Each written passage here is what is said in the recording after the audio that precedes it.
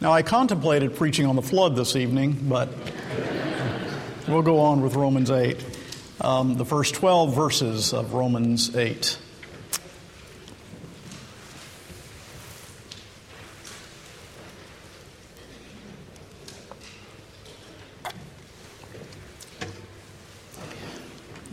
Delightful passage, wonderful passage.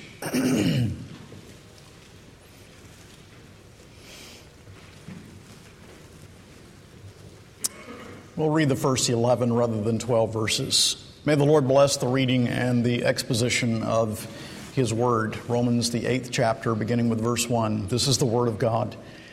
There is therefore now no condemnation for those who are in Christ Jesus.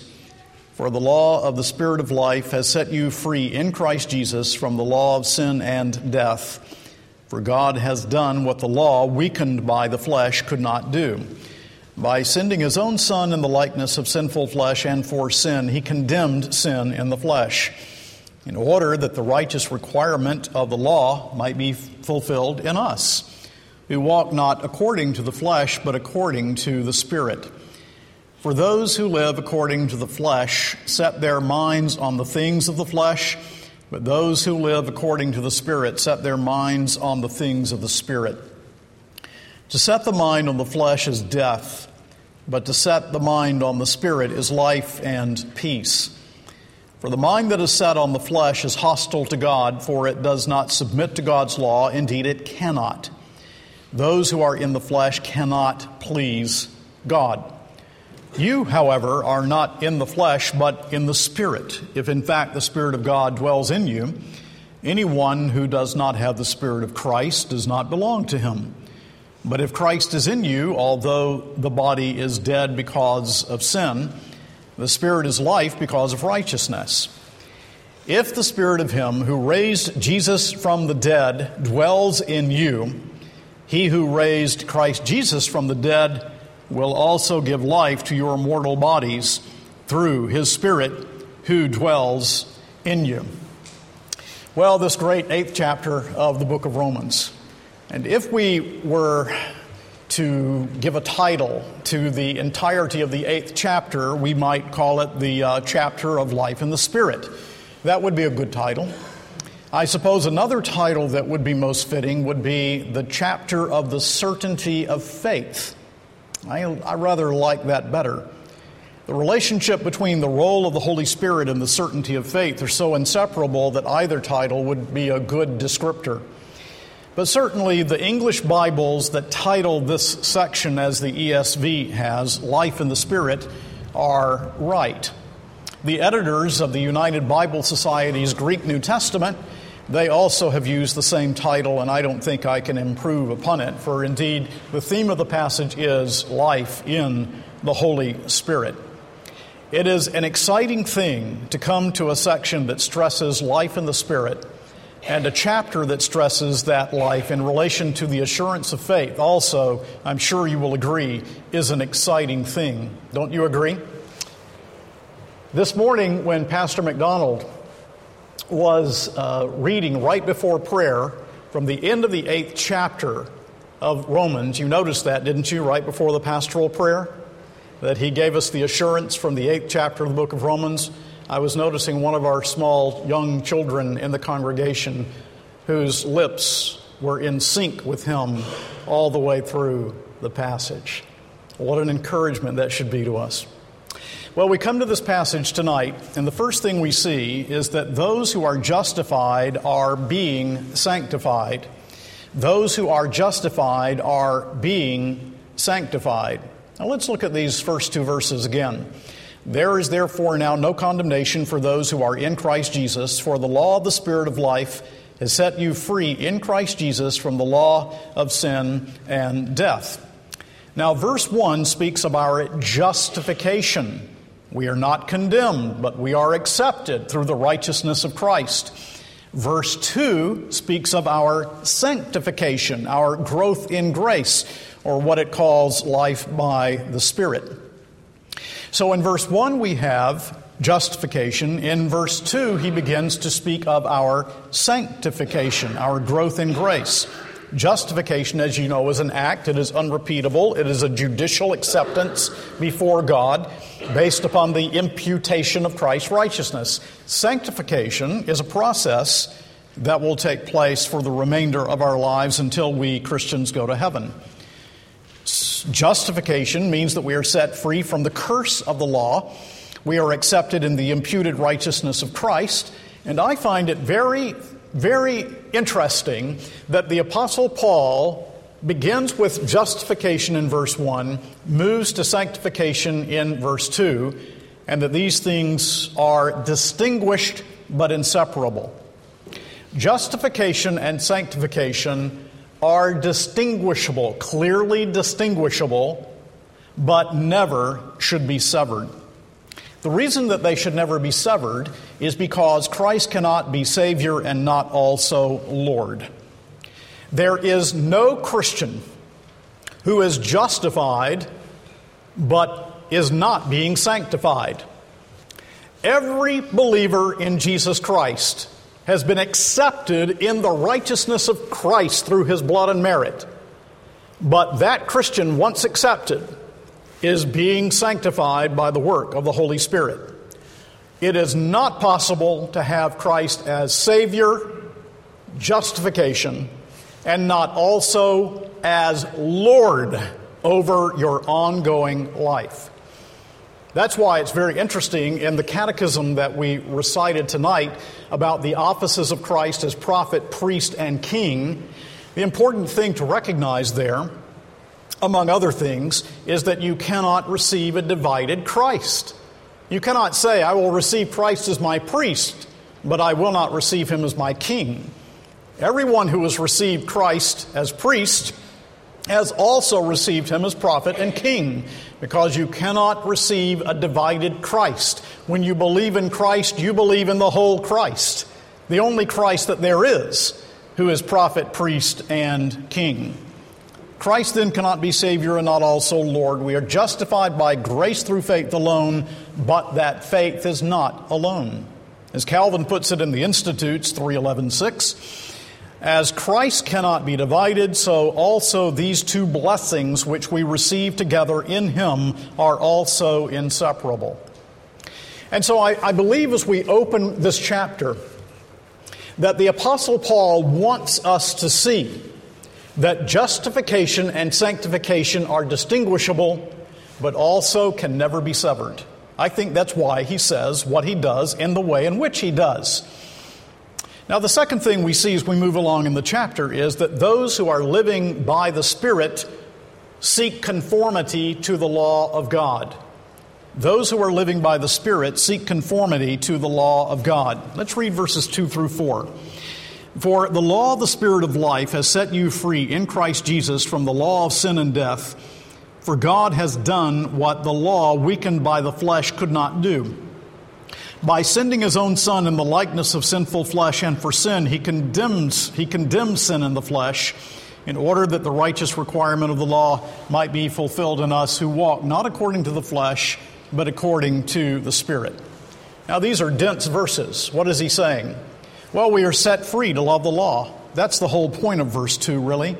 The law of the Spirit of life has set you free in Christ Jesus from the law of sin and death. That means the law of the Spirit of life, the powerful, effectual means of the Spirit's work in our lives, is contrasted with the law that once, in its demands, condemned and therefore controlled us. To put it another way, outside of Christ, when you do not know Him, the law of God is your enemy. It is against you. When you have come to know the Lord Jesus Christ, the law at that point is gospelized.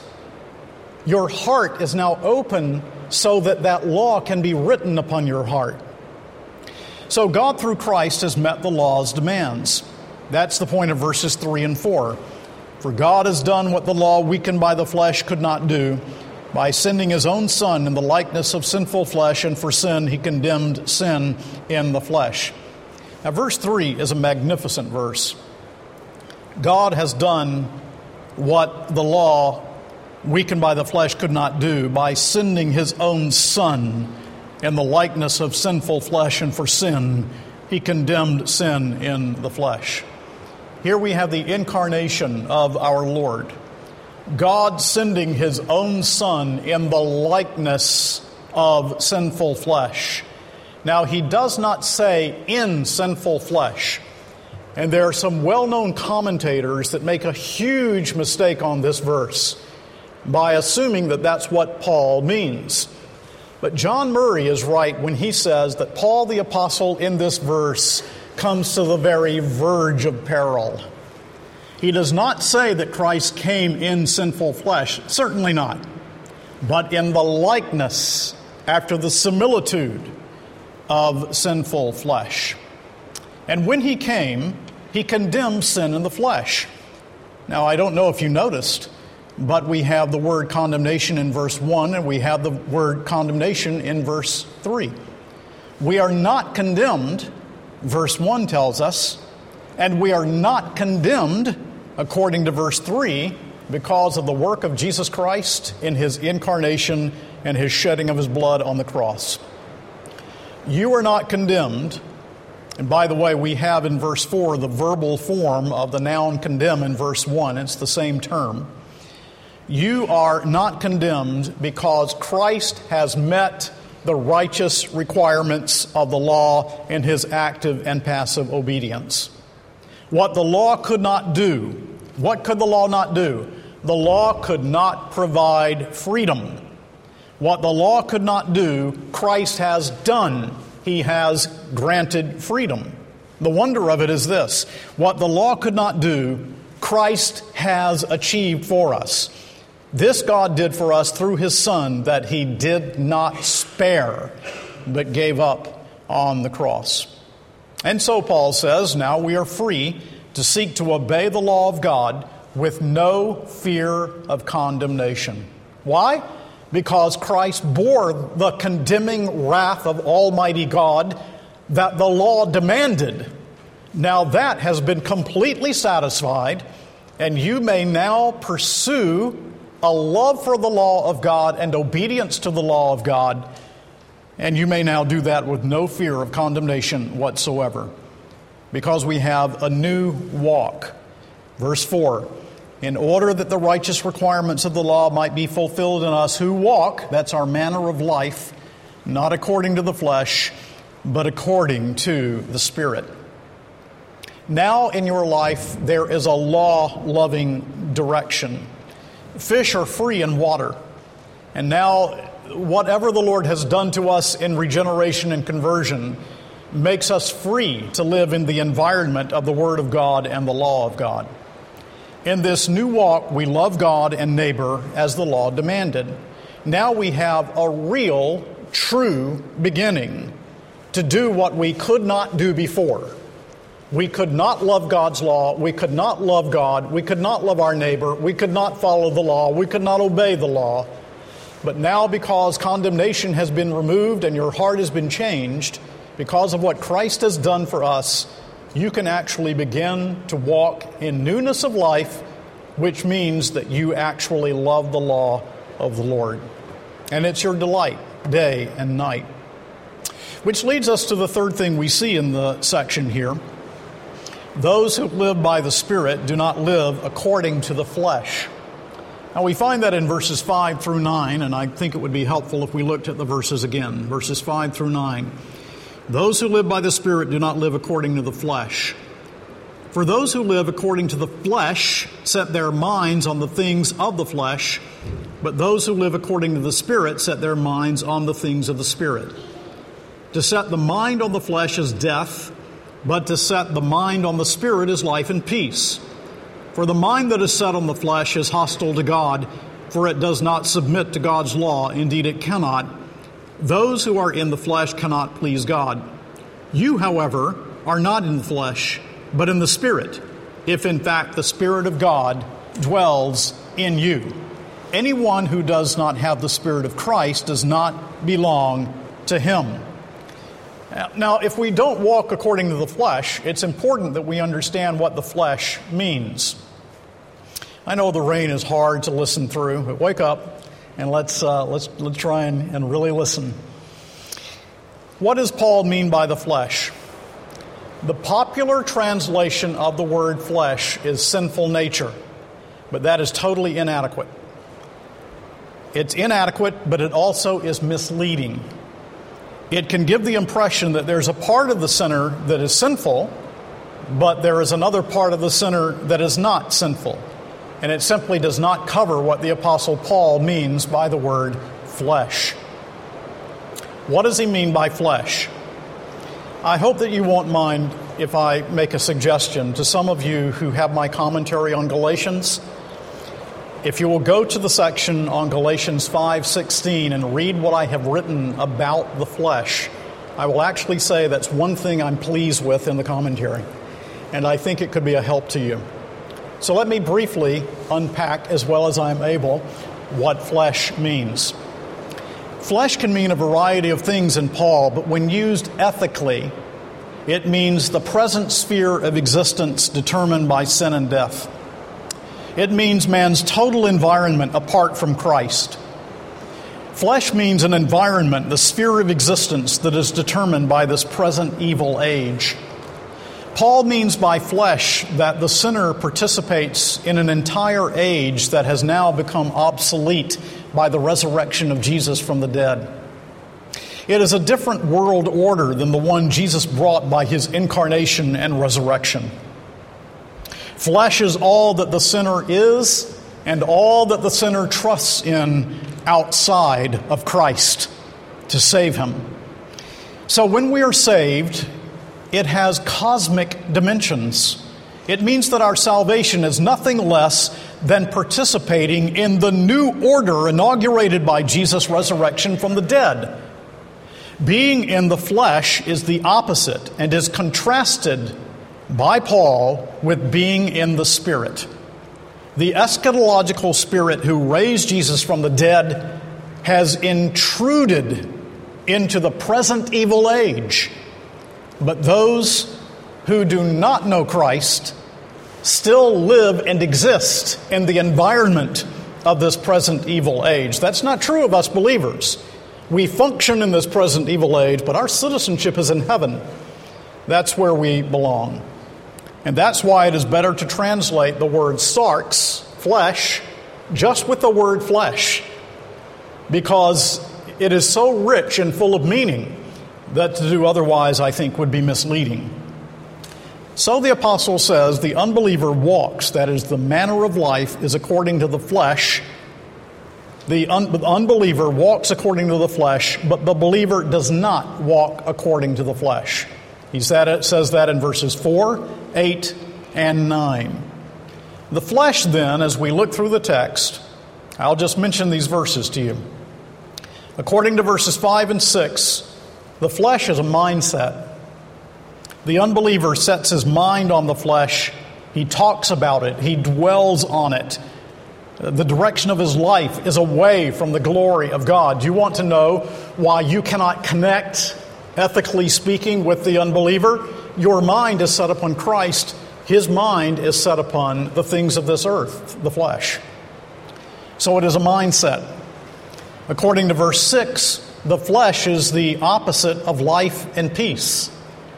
According to verse 7, the flesh is hostile to God. According to verse 7 also, the flesh, the one who is in the flesh, does not and cannot submit to the law of God. Hupatasso, put in subjection. He cannot put his mind in subjection to the law of God. According to verses 7 and 8, the man who is in the flesh does not and cannot please God. Actually, I think we should read those verses again, 7 and 8. For the mind that is set on the flesh is hostile to God, for it does not submit to God's law. Indeed, it cannot. It's not merely a matter of it does not, it is not able, it cannot. Those in the flesh cannot please God. And according to verse 9, the one who is in the flesh does not have the indwelling Holy Spirit. He does not belong to Christ. Now, when I was growing up in the church, sometimes this passage was read as if Paul was speaking of believers here. Nothing could be farther from the truth. That is to say, when he describes the flesh, he is not suggesting believers walking in a fleshly way. He's talking about unbelievers here. Nothing could be more clear than that the Apostle Paul is saying the way of the Spirit and the way of the flesh are totally contrary to one another. The one is the way of life and peace, the other is the way of death. He's talking about the unbeliever who is in the flesh. But the opposite is true of all that we said for the believer. We also have a mindset, but it's not of the flesh, it's the Spirit. We have life and peace. We are not hostile to God, but are His friends. We do submit to God's law. At least we have a beginning. We do seek to please God. We do have the ability now to begin to serve the Lord. And we have the indwelling Spirit and belong to Christ. So walking in the Spirit and walking in the flesh are totally contrary to one another.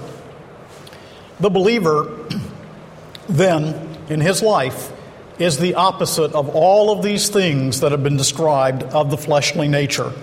And Paul points in that trajectory of the believer and unbeliever, and he says these are opposite trajectories. They are antithetical to one another. That you cannot be both at once. These things cannot be true of the same person. In a recent sermon, I brought up again Dr. Van Til's illustration of the buzzsaw. The buzzsaw, whether a buzzsaw will cut in the right direction depends upon its setting and the man who is operating it. Dr. Van Til puts it this way: reason is a keen tool, but it functions wrongly in fallen man's set of sinful human personality. So an unbelieving person will certainly assume the position of judge with respect to the credibility and evidences of revelation, while a believer's reason has already been changed in its set by regeneration and cannot then be the judge. Again, Dr. Van Til rightly says, the absolute ethical antithesis in which the natural man stands to God implies that he knows nothing truly as he ought to know it. It means, therefore, that the natural man is not only basically mistaken in his notions about religion and God, but is as basically mistaken in his notions about the atoms and the laws of gravitation. From this ultimate point of view, the natural man knows nothing truly. Now, what Dr. Van Til is saying is right out of Paul the Apostle. Dr. Van Til is not saying that there can't be great unbelieving scientists who understand atomic theory. He's not suggesting that there are not great scientists who can work with the laws of gravitation. He's saying in terms of a holistic worldview, the unbeliever can know nothing rightly, because all of these things must be seen in their relationship to God and to His world. So the man who is in the Spirit seeks to please God, says verse 8, and his life is one of life and peace, according to verse 6. Again, it is trajectory. Pleasing the Lord is now our goal.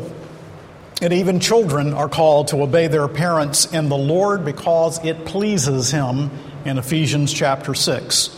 And that's what it means to be Christ-like. By the way, did you notice the interchange in verse 9? This is just a passing remark between Spirit of God and Spirit of Christ. It says, you, however, are not in the flesh, but in the Spirit, if in fact the Spirit of God dwells in you. Anyone who does not have the Spirit of Christ does not belong to Him. So what is called the Spirit of God, in the same verse is called the Spirit of Christ, which is a strong affirmation of the full deity of Jesus Christ and the Spirit proceeding from the Father and the Son. Now, walking in the Spirit also means, and this is the fourth thing, those who live by the Spirit will be raised through the Spirit on the last day. So we read in verses 10 and 11, but if Christ is in you, although the body is dead because of sin, the Spirit is life because of righteousness. If the Spirit of Him who raised Jesus from the dead dwells in you, He who raised Christ Jesus from the dead will also give life to your mortal bodies through His Spirit who dwells in you. What he says in verse 10 is that the body dies as a result of the fall. And here, of course, the word is soma, body, not sarx, flesh. He's talking about the human body. It dies because of the fall. But then he says, the Father who raised his Son will raise those in union with his Son through the powerful operations of the Holy Spirit in verse 11. The Spirit is life imparting, powerfully operating already in your heart and in your life, so that there already is the guarantee of the resurrection at the last day. And again, note the essential doctrine of the Trinity in Paul's thinking. It is the Father who raises the Son through the powerful work of the Holy Spirit. All of that found in verse 11.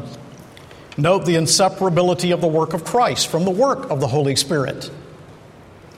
The Spirit indwelling you, then, is the guarantee of your resurrection in the last day.